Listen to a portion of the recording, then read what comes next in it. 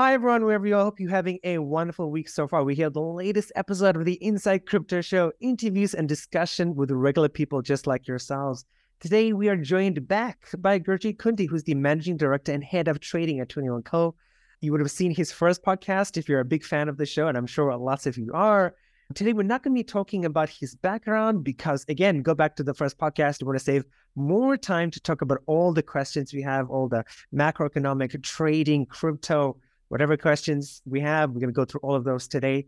If you would like to know more about his background, please go back and listen to the first podcast. That first podcast will be down in the YouTube show notes, will be down in the podcast show notes as well. Just click, have a quick listen, and come back and listen to this podcast. Gurjit, thank you so much for joining us today. How are things going? Things are going well. We are halfway through the year, and it's been a very interesting year. It's been a very volatile start to the year, and I'm doing very well, and thank you for having me back. Nice. So as you mentioned, right, it is halfway through the year.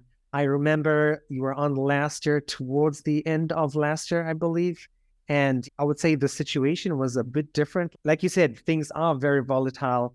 How are you feeling about the economy, everything overall so far?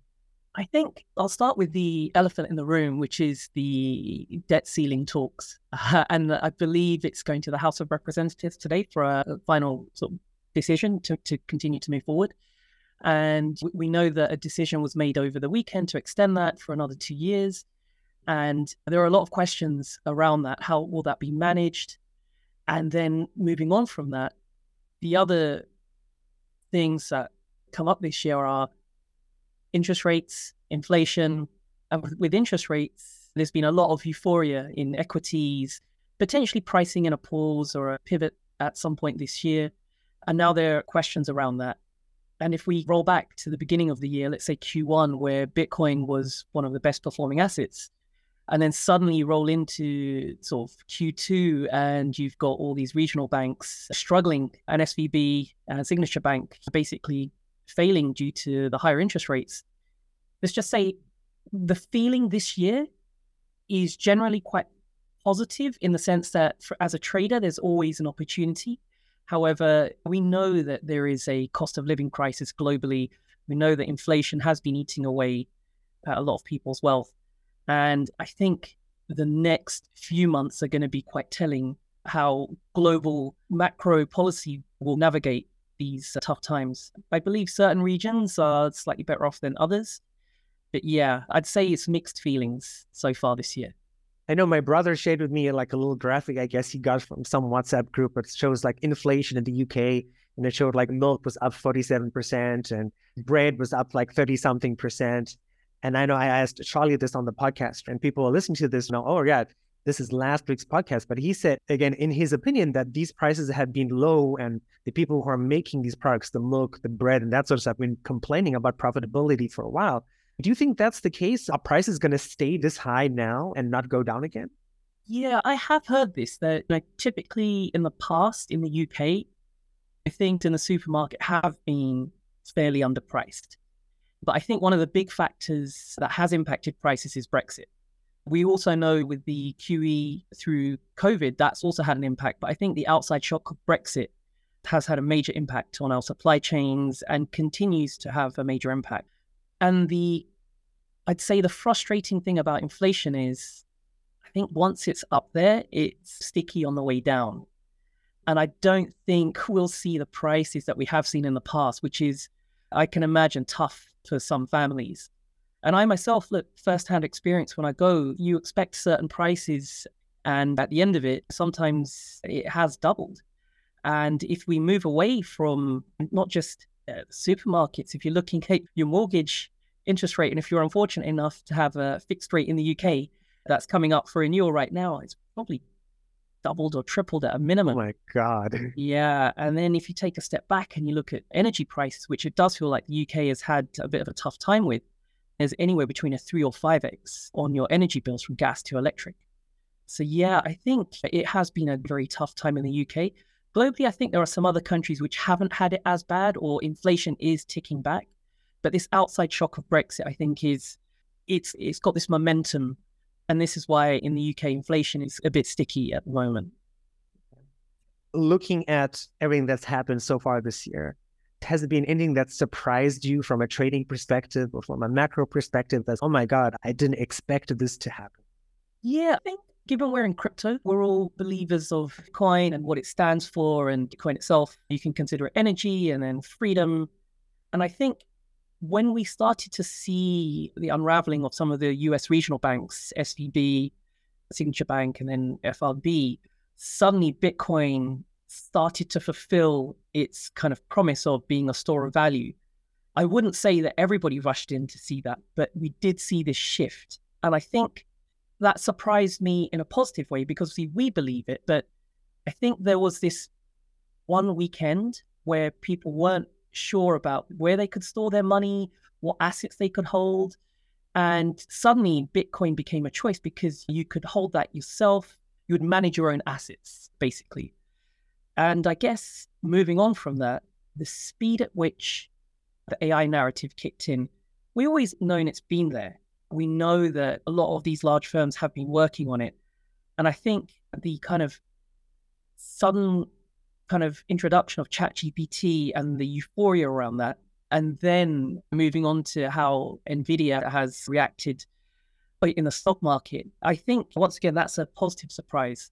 However, if you've got this sudden exponential move in the markets, I'm always cautious of such moves because there is always a retracement. Sometimes it's a healthy retracement as well. It's interesting you mentioned NVIDIA, right? Because the Computex show is going on in Taipei at the moment, just north of where I live in Taiwan. And the CEO of NVIDIA was there. He gave his keynote. And I think today or yesterday, NVIDIA hit a $1 trillion market cap. And they had gone up, I guess you would know better than me. I saw numbers on Twitter about $600 billion in the last week or 2 weeks or so. How has that affected like trading? And I've heard other podcasts and other shows of like anybody who's throwing an AI into their products, hey, invest, buy our shares because we have this AI, blah, blah, blah. What's your take on that? Yeah, if we roll back to over 20 years ago when .com was the big thing, anyone who had .com or some sort of web narrative, even in the company name, you'd see these large moves in company valuations. And then similarly, it was probably 5 to 7 years ago where anyone who had some blockchain related narrative to their company would see these large moves. And once we're seeing history repeat itself with AI, I think the difference here is that AI is adding value right now. But with anything that moves that quick, there's always questions about how authorities will regulate that. So that's the next thing I'm waiting for to come in, but that might take a little bit of time. But people are starting to see the value of AI. And I think a lot of firms were quite surprised at the speed at which AI has evolved. And from firms from Microsoft to Google to NVIDIA themselves, they will all be rolling out products which you can use right now. And there's a wealth of tools out there on AI, from these kind of linguistic programs to art style programs to just other programs that can help you do your day job.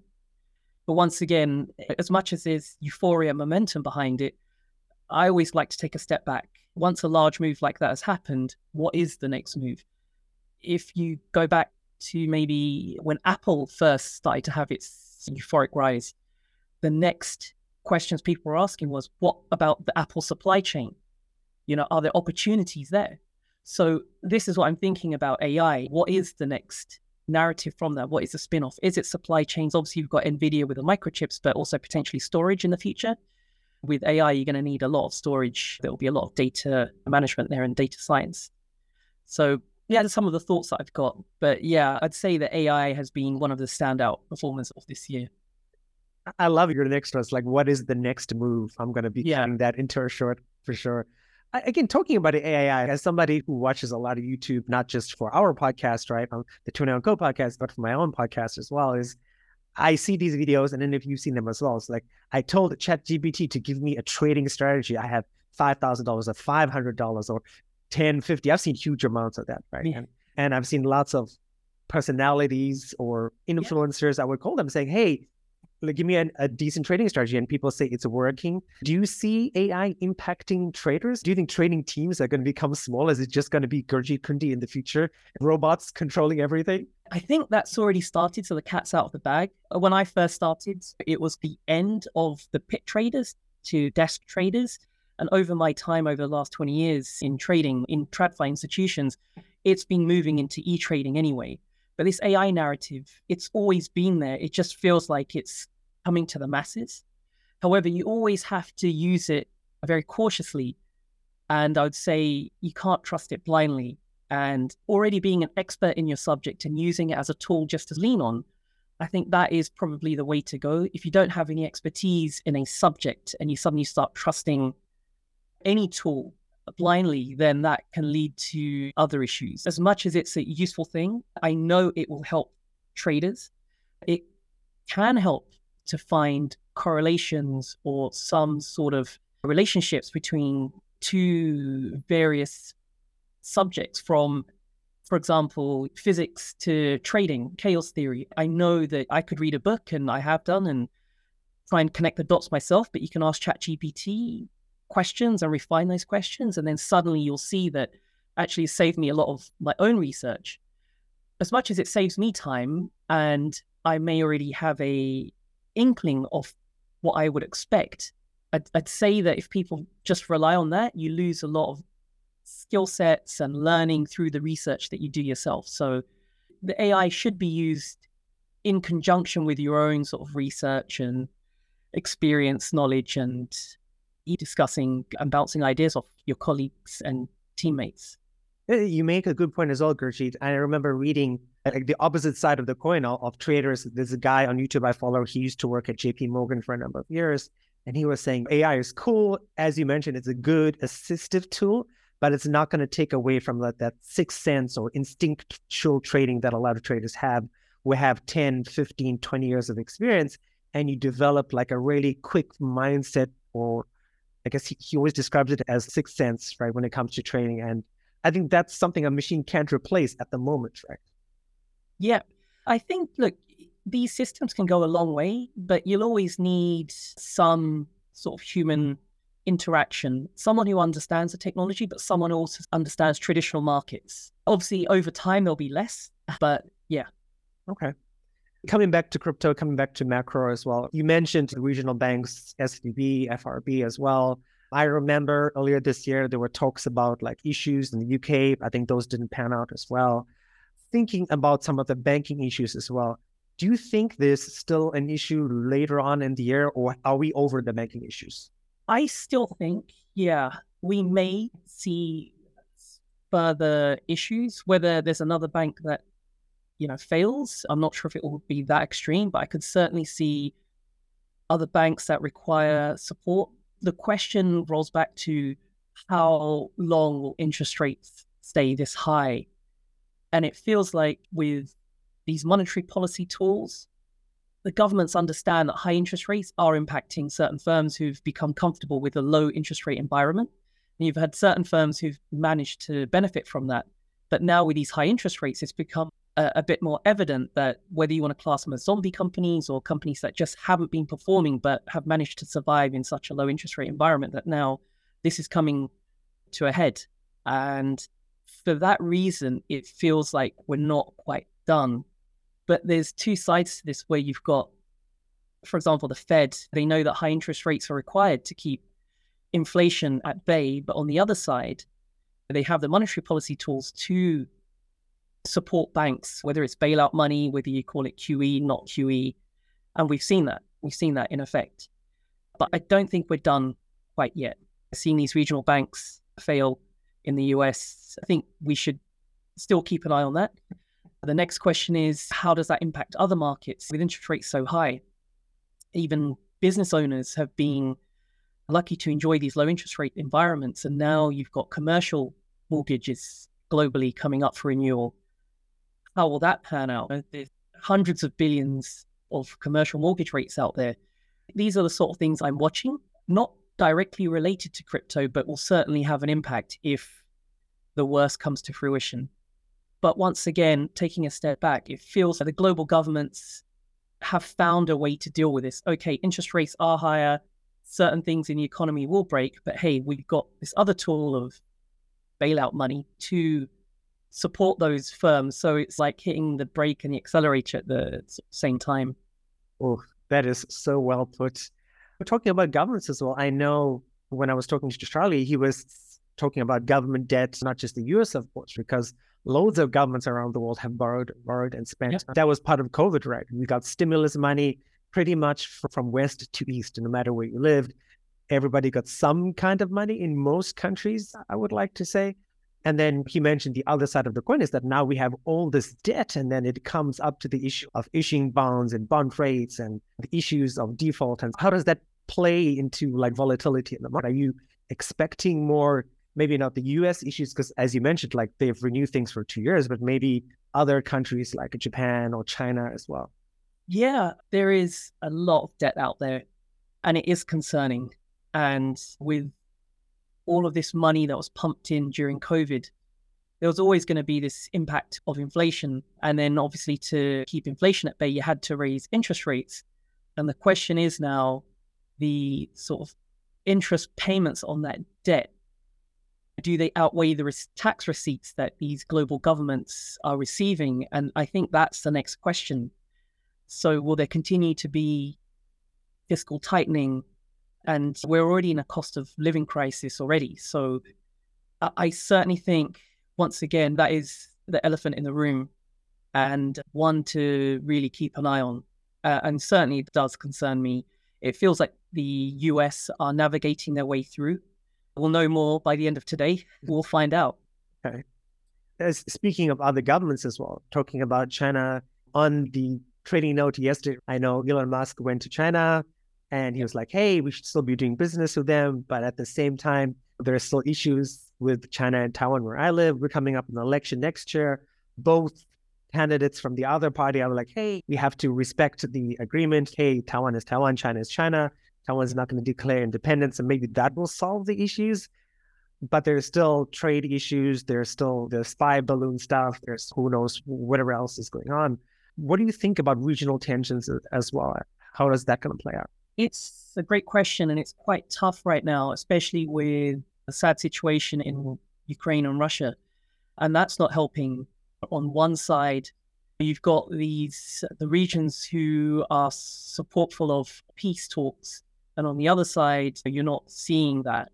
And I think there are these kind of outside shocks to these relationships. And so I think we're in a politically tough time. And yeah, every day there's a new headline.